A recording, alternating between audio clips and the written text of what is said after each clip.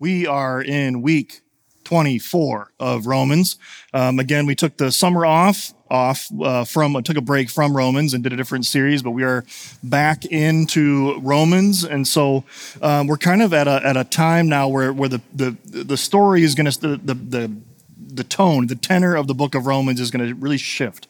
And so if you're new to Hope, you're checking out Hope, that's great. Obviously you missed 23 sermons, but hopefully we're just going to recap real quick here and get us back up to speed. And so when we look at chapters 1 through 3, the Apostle Paul, which is what we looked at last in the spring, and what he's going to do in 1 through 3 is just going to say, hey, those Gentile dogs, right? Everybody who's not Jewish, they're all really bad people. Let me outline, let me show you all the sins that these dirty Gentiles have done. And our sins are all over that page, every single one of us.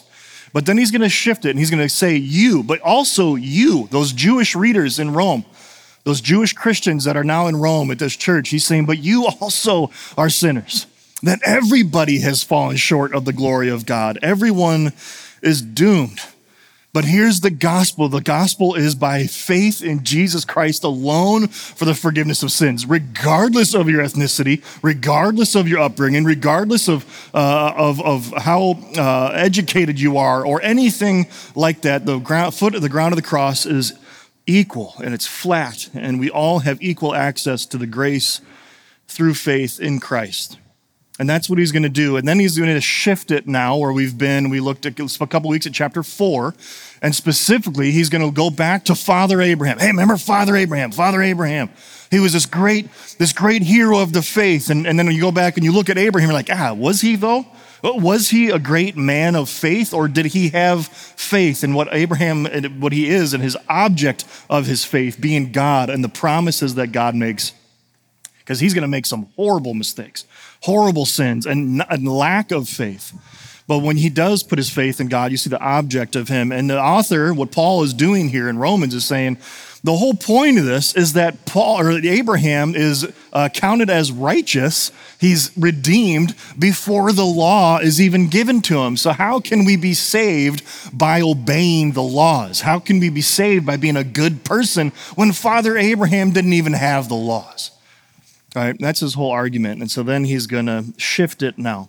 I do have a little trivia, maybe, a little quiz. Does anyone have any idea who this young, strapping gentleman is? Any ideas? Any educated guesses? Huh?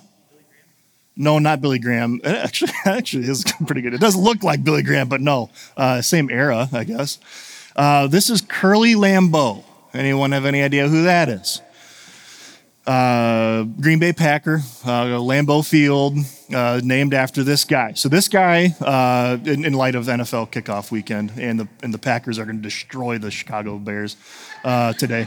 In light of all that, there's a reason for this, not just to sneak in the Packers, I promise. Curly Lambeau, he was one of the winningest coaches of all time, won 6 championships, but it was before the Super Bowl era, so they don't really count it.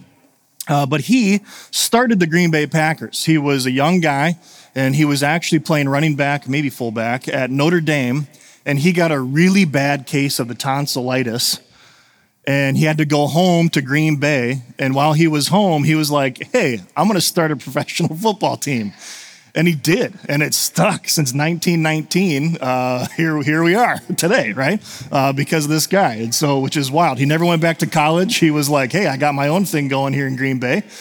He worked at a packing company there in Green Bay, and there you go, Green Bay Packers. There it is. It's always funny, the AI right now, if you guys have seen a lot of the AI images, a lot of people will say, can you show me like AI mascots, in the form of like a military, and so you've got all these crazy things and the Packers. There's never one for the Packers. Like, what is AI going to do with that? That's not a mascot. No, it's not. Anyways, here's why I bring up Curly Lambeau. Curly Lambeau had this unique thing. It's not really a thing anymore, or at least not in the professional realm. that he was a player coach or a coach player, that he was the coach of the Green Bay Packers. And then when he was like, you know what, forget it. You guys can't do it. I'll do it myself, right? I don't know. That's probably wasn't his attitude, right? But that's what he was. He was paid as a coach, and he was also paid as a player, that he coached the team. He led them to many championships and also led on the field, that he did that. And we're going to see in this passage today, which I know there's going to be a weird connection here, but we're going to see Jesus, who's the coach. We're going to see Jesus, who is the author, the creator of this whole thing, write himself into the story and say, you guys can't do it on your own. I'm the only one who can do it. And he is a player coach. And so this week's sermon, Romans chapter 5, we're going to specifically be looking at verses 1 through 11. And the title of this sermon is called Implications of Our Justification. And you're just going to, it's so obvious the tone that shifts here from the Apostle Paul. Martin Luther says this: the Apostle speaks as one who is extremely happy and full of joy. Another another smart old dead guy said, Franz Liedhart said this: it is now the believer who is speaking. In fact, we might almost say singing. And so he's going to start off by saying now, therefore, all right? And we've talked about this. It's actually been a while since we've seen the word therefore in this book. But every time the Apostle Paul uses the word therefore, right, you ask the question, right, kind of kindergarten level of like, well, every time you see a therefore, you have to ask, what is it there for? All right, and so we don't need to do that because I just kind of recapped. There's a huge shift here in thought. He said, we've all been saved by grace. We've all been justified by faith. He's going to say that right here. Therefore, right, there's no law. We're not saved by the law. We're not saved by good works. We're saved, justified by faith. We're saved by faith. He says, therefore, right? There's implications now of this, right? How shall we live? What is going to happen in me, in my heart, in my soul, in my mind that's going to shift me from being just trying to strive to be a good person to actually being at peace with God? There's a shift here. He says, therefore, since, and now he's going to use the language, not they and not you. He's now going to shift and he's going to say, we. Now again, he's writing to the church in Rome, or the churches in Rome. It was written to them, but it's written for us. And we can just as easily read ourselves into this passage. He's writing to the New Testament church. He's writing to anybody who has been justified by faith. We, the collective group, therefore, since we have been justified by faith, and justified, right? It's a fancy word. Or a big word, right? It simply means that we have been declared innocent. That every single human being who was in the category of in chapter 3, 23, that we have fallen short of the glory of God. We are sinners and we have fallen short. We cannot get good enough. We can't be good enough. We can't work hard enough. We have fallen short of God's glory.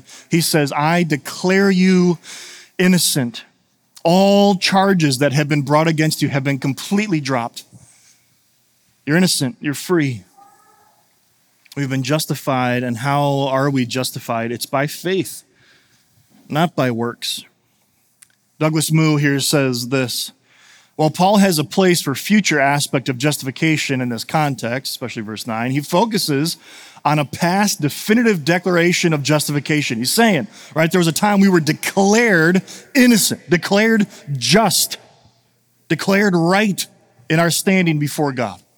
God's initial justifying act confers on the believer a new status, right? We're going to look at this later, that there's a change, this realm that has changed, right? We take off our old robes, we put on new robes. It's not just a door we walk through, it's a path we walk on a daily basis.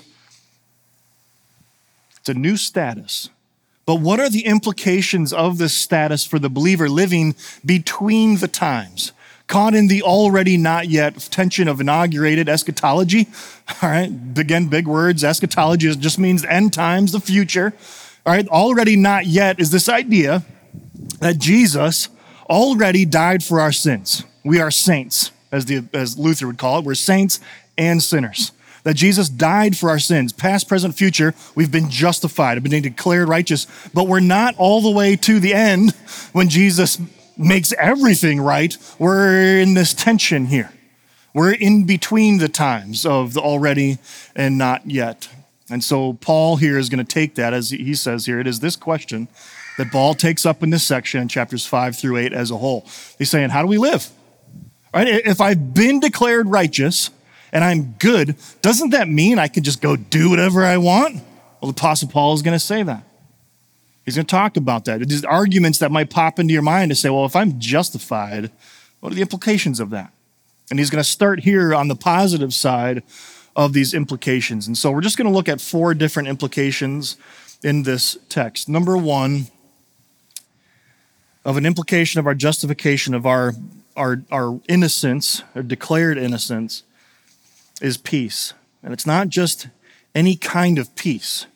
We've talked about this since day 1, that the Apostle Paul is trying to answer a really big question. And it's this question: how can a just God allow anyone in his presence, right? He's not trying to answer the question, how can a loving God allow anyone into hell? Paul doesn't even try to answer that question. He says for the first 3 chapters, we all should be going to hell.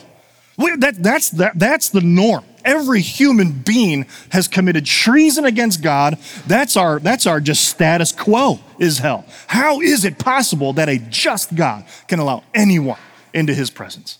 That's the question, and here is where the answer comes. Right here in this passage, he finally is now going to get to that. He says, therefore, since we have been justified by faith, we have peace with God through our Lord Jesus Christ. There it is. How is it that a just God can allow anyone into his presence? Through the blood of Jesus, through his own blood. By faith. That is how a just God can allow someone into his presence. This isn't a modern idea of peace that we gain, this peace with God. It's not just like clearing our mind, emptiness, all that. I have a lot of peace about that decision I just made. Matter of fact, this is actually the word that's translated in the Old Testament, the Greek New Testament, called the Septuagint. It's the same word there for shalom. It's this idea of prosperity and salvation, that we have peace with God, we have harmony with God in that aspect, again, through Jesus. And I would imagine there are people like myself who say, I want that peace with God. I want that prosperity with God. I want a good relationship with God. And again, Paul is saying the only way you can be in his presence is through Jesus Christ. So not only do we have peace, but we are granted access. It says this in verse 2, through him we have also obtained, through him, who's that? Through Jesus Christ, we have also obtained access by faith into this grace in which we stand, and we rejoice in hope of the glory of God. We rejoice in the hope of the glory of God. It's interesting in this verse, when you really look at it and start trying to parse it out or kind of diagram it, what do we gain access to, right? What is it that we are gaining here or have access to? It's actually not God, right? You kind of just think as reading it through, and if you're just kind of reading through quickly, you go, oh yeah, we gain access to the Father as well. That's actually not what it is. We have access by faith into what? Into grace. The object of that access here is grace. We gain access and we stand, specifically is the word, into the grace of God through Christ by faith. And I want you to notice here now this shift in his tone and his tenor of this passage. There's not even a mention of law. In the first 4 chapters, he couldn't stop talking about the law. And now all of a sudden there's this shift, there's this rejoicing, there's this song. We rejoice in the hope of the glory of God, in the grace that we stand. We obtain access to that because of Christ. There is no law in this paragraph of praise. And again, notice this idea of standing in grace, right? It's not simply we go through this door of grace that we're now in. We stand, we're rooted, established in this grace. It's a realm that we now live devoid of the demands of law. There's no longer demands of law saying do this and don't do that. And if you do that or don't do that, you're out. It's completely void of that. Again, Doug Moo says this in his commentary, the glory of God, it's this last phrase he's going to comment on here. We rejoice in hope of the glory of God. What does that mean? He says the glory of God is that state of God-likeness which has been lost because of sin and which will be restored in the last day to every Christian, right? This is right now, we're in that in-between, that already not yet, we're not there yet. It's not made perfect. It's not made completely restored. But there will be a day. And that's what we hope for. He says a joyful confidence in this prospect overcoming our frustration at our present failure to be all that God would want us to be should be the mark of every believer. Moo here is saying we all feel that. We feel the guilt. We feel the shame that when we sin, we choose the sin and we choose to suffer. And we look at God and we say, man, why do I keep doing this? I'm sick of this. I want to fight this. I want to be like Jesus. I want to live like Jesus. And you feel that overwhelming worldly guilt and shame. This is the joy and the grace and the hope that we have, that someday Jesus will right all the wrongs. He will make it as if everything wrong we've ever done never existed. It's just poof, gone, because of the sacrifice that he made on our behalf. This should be the mark of every believer. He goes on by saying that another implication of our justification, our declaration of innocence, is rejoicing. He says, not only that, this is wrong. But wait, there's more. Sorry, I forgot I did that. Okay, not only that, he says, not only that, right? If you put the period there at the end of verse 2, that's great. I'm good. I've got peace. I've got access to this grace, right? And he says, but wait, there's more. There's more in our justification than just being declared righteous. There's more here. Much more. Not only that, but we rejoice in our sufferings. What? Right? It takes a turn here. What are we talking about, Paul? Paul is supposed to be like good and happy. He's saying yes, and the joy and the grace that we've been given, even in the midst of our suffering, we can rejoice. Again, you've probably heard this. Joy is not happiness, right? Now, I do think Christians should be happy, right? I don't think it gives us the right to just be grumpy Bible thumpers or whatever. All right, that's not what we're supposed to be doing. Just be jerks about everything. We are supposed to be full of joy. But even in the midst of suffering, even in the midst of a difficult, hard time, relationally, emotionally, spiritually, with our jobs, with our whatever, our health, we can be suffering, but still have joy. Why? Again, because Jesus did. It says that Jesus, like despised by the cross and the shame, he looked forward to the joy that was set before him. The cross wasn't the joy. It was the victory afterwards that produces the joy and the hope that even our Savior had, and likewise we too. That when we're going through suffering, we can look to the end and say, I know how this whole thing ends, and that is my hope. That's my joy. We rejoice. We rejoice in this. There was a long time ago, probably a good, 12, 13 years ago, probably 12. I was a pastor in Illinois, in Normal, Illinois, and we took, I was a college pastor, and we took a bus full of college students down to the Passion Conference. Anyone ever been to the Passion Conference or heard of it? It's in Atlanta. It's this big thing. We go to the stadium where the Falcons play or lose, and no, I'm kidding. They're pretty good. And we go to the stadium, and it's filled. It's like 60, 70,000 college students. And John Piper, the former pastor, right, just in Minneapolis here, he got up there on stage, and I will never forget it. He gave the sermon about what is at the bottom of your joy. Right? And what he meant by that was, he was like, when you keep peeling back all the layers, when you get to the bottom of it, what's your joy? And this is why. This is what he said. Let's imagine you are a student, you're at school. I go back to the day when you were in school. I know some of you still are. Let's just imagine, right? You ace a test and you come out of that and your professor sees you, or just some random person in the hall and just says, hey, you seem really joyful. You seem happy. What are you so happy about?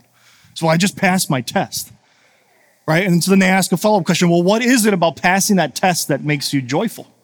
Well, it's because it's going to allow me to get my degree in good standing. Okay, well, why would getting your degree in good standing make you joyful? Well, because I want to do this thing, this occupation, and I want to be able to provide. I want to be able to help people, whatever it may be, right? And you keep boiling that down. Well, why does that make you full of joy? Why does that make you full of joy? And at the bottom of the joy, it's because someday Jesus, I'm going to look at him face to face, and he's going to say, well done, my good and faithful servant.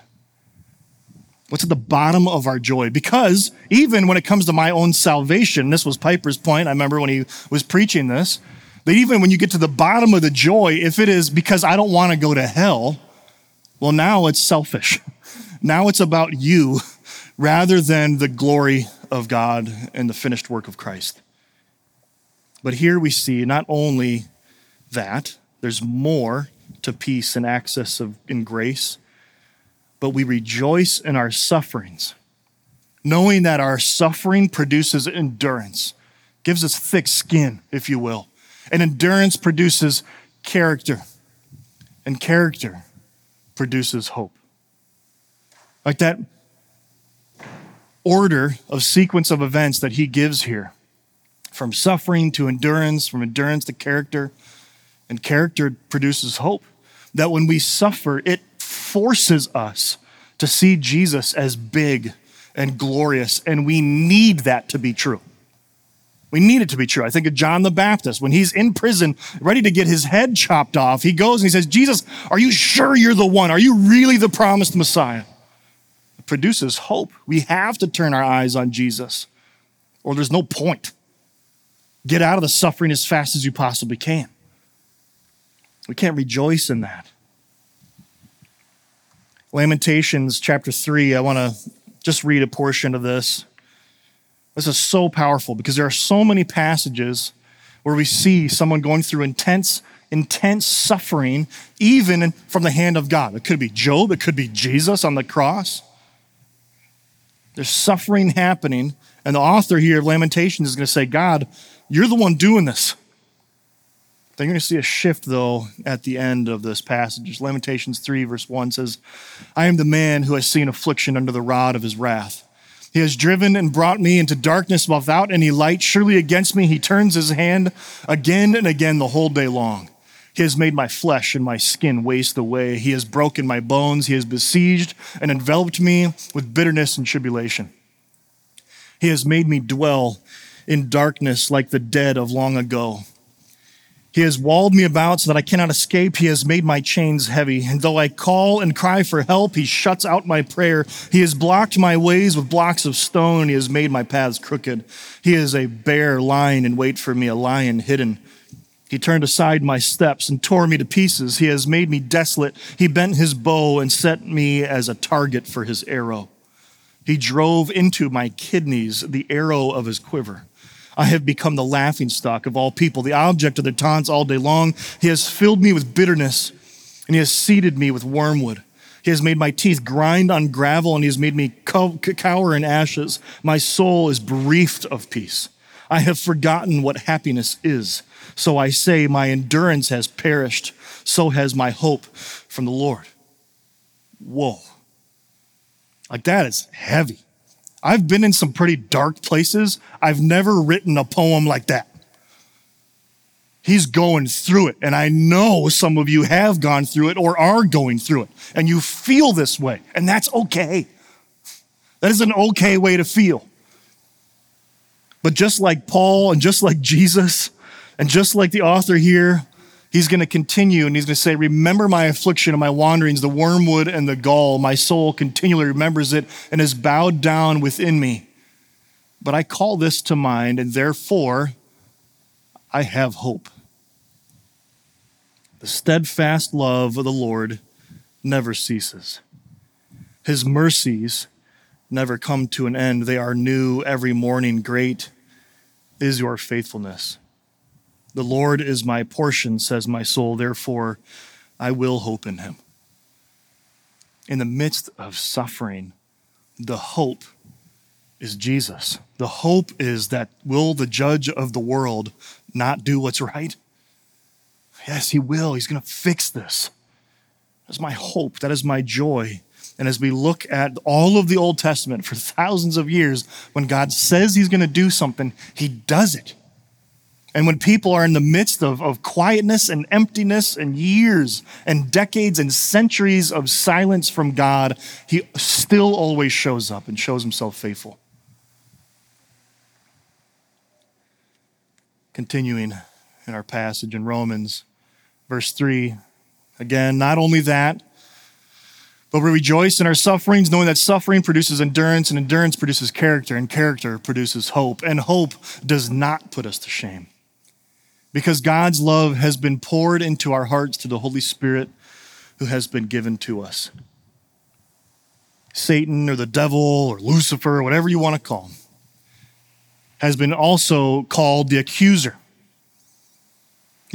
of the brothers and the sisters. Those of us who put our faith in Christ, he stands there in the presence of God like a what do you call it, a defense lawyer? Or what's the opposite, a prosecutor? Sure, I don't know what I'm talking about. I watched Suits once. Right, so whatever it is that's going on, he's accusing. And he sees us. He knows us. He knows you. He knows our guilt and our shame. He knows your sins. He knows your sins. And he stands there in front of the Father, the creator of the universe, and he says, hold on a second. You're telling me what that guy did was okay? You're telling me that you want her in your presence? And Jesus, as we're going to see next week, our older brother, is going to walk up to Satan's face and just say, get out of here, dude. You have nothing to do with this guy anymore. You have nothing to do with this woman. She has been set free from your sin and your bondage and your accusations. Yes, everything you said about this person is true, but I forgive them because they believe in me. They've been justified. They've been declared innocent by me, the just and the justifier, the player coach who writes himself into the story because of Jesus. There is no guilt. There is no shame. And in this hope, there is no shame. This is the hope that causes us to rejoice, even in the midst of suffering. Again, because of Jesus. Verse 6, for while we were still weak, at the right time, Christ died for the ungodly. The King James, like it says, in the fullness of time. Right, at the right time. And again, when you look at just history, forget the Bible, look at just the history of the world, that this would have been the right time in the right place in the right context to be a boiling pot for an explosion of what was going to happen with Christianity. That everything was going on, that Alexander the Great had conquered so much of the known world and forced everyone to learn Greek in their way. And then what happens? And then Jerusalem, way after Alexander the Great, now the Romans are in there and they're still speaking Greek.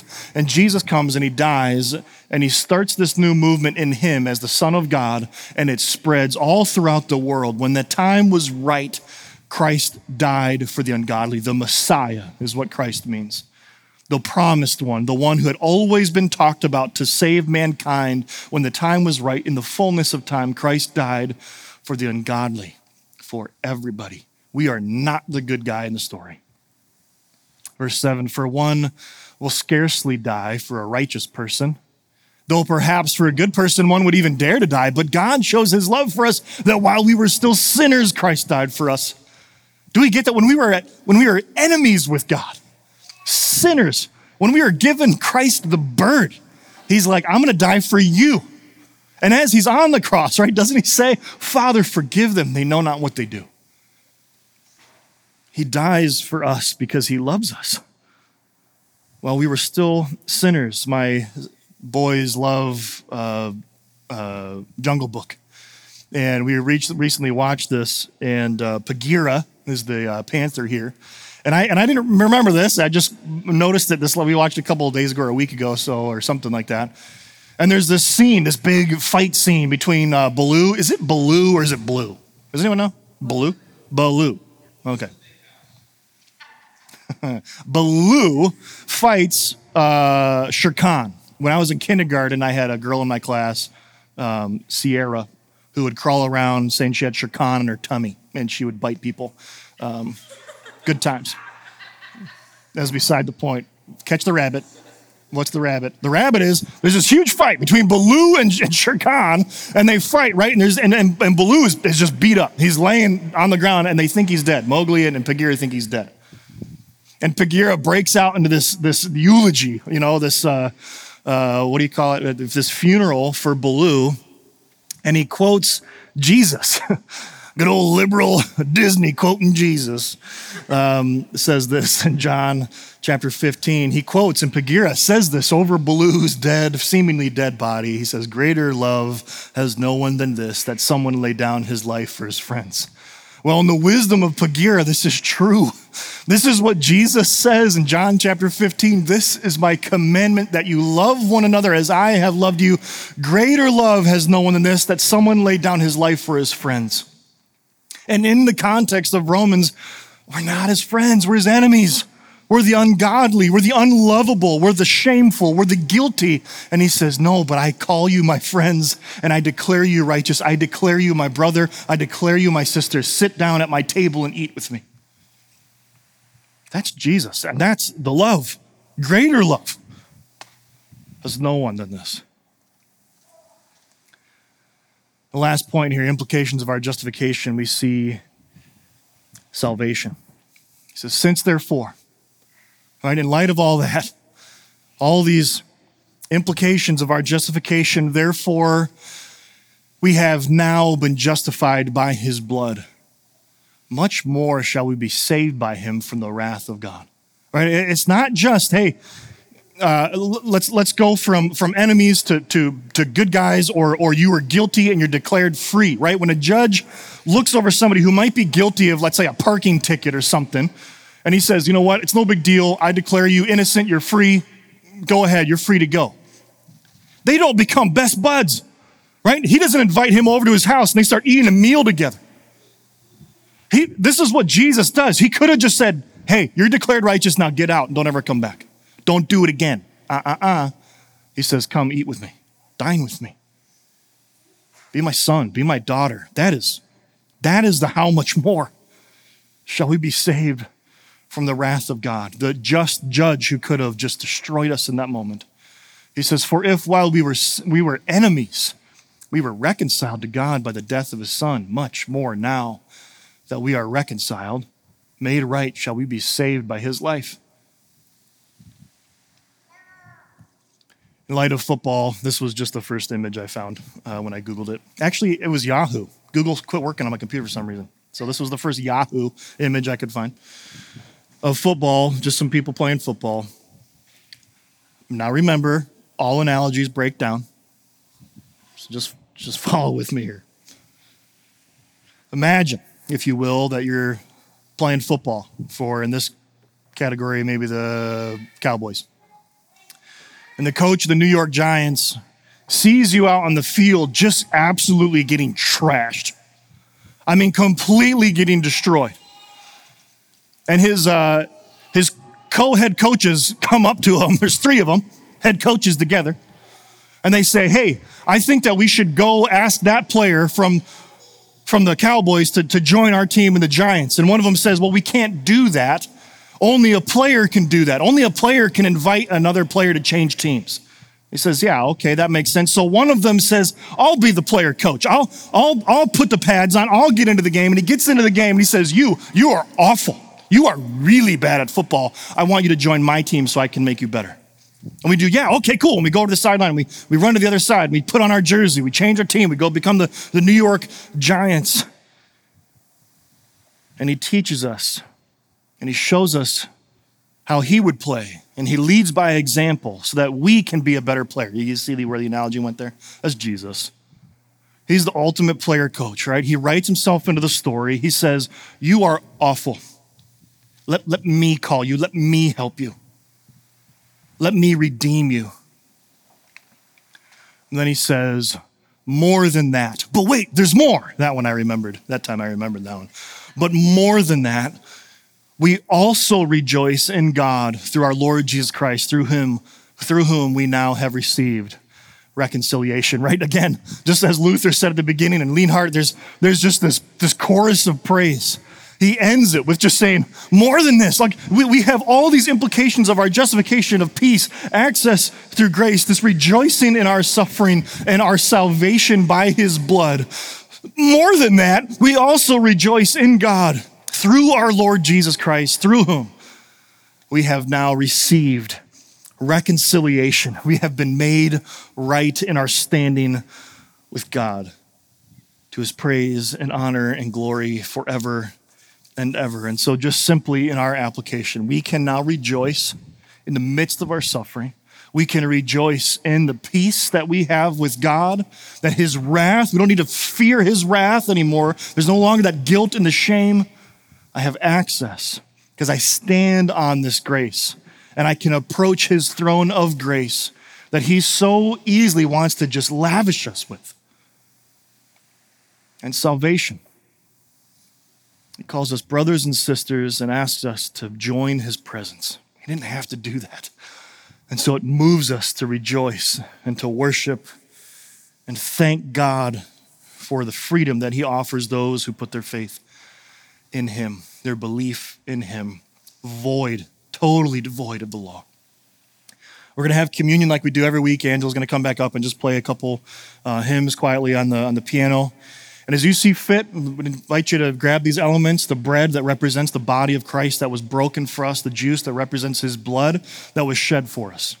There's nothing magical about these. These don't wash your sins away. Your sins, as stated in this passage, were already declared forgiven thousands of years ago. We take these to remember the finished work of Christ on the cross, his blood and his body that was broken for us. You don't need to be a member of this church or any church. This could be your first time going to church. But if you say, yes, that's the kind of person, that's a Savior that I want to follow. That's a player coach that I want to follow. He knows what it's like to suffer. He knows what it's like to walk in my shoes and yet still died for me, still loves me, still calls me to dine with him. Yeah, that guy, I want to follow that guy. Then I would love for you to take these elements with us. And so again, Angela, just play a couple hymns. And so just feel as you feel fit. If you pray and repent, confess corporately, privately, we'd love for you to partake of these elements, this meal of remembrance of our Savior and his finished work on the cross. Let me pray, and then Angela will play some songs for us. Heavenly Father, it is only by your mercy and your grace that I can call you Father. That I get to corporately in front of my friends and my peers call you Father. We didn't always get to do that as human beings, but because of the finished work of your Son, of the Messiah, of the promised Christ, and his ultimate sacrifice of laying down his life and him suffering in our stead, that we can approach you. That your wrath has been poured out on your Son rather than us who deserve it. So God, as we take these elements, would we rejoice in your finished work? Would we find peace, rest, salvation, prosperity in you? Would we stand firm on your grace? Would we walk that path of grace rather than guilt and shame? And know that we have complete salvation through your Son. We love you, and it's in his name of Jesus that I pray to you. Amen.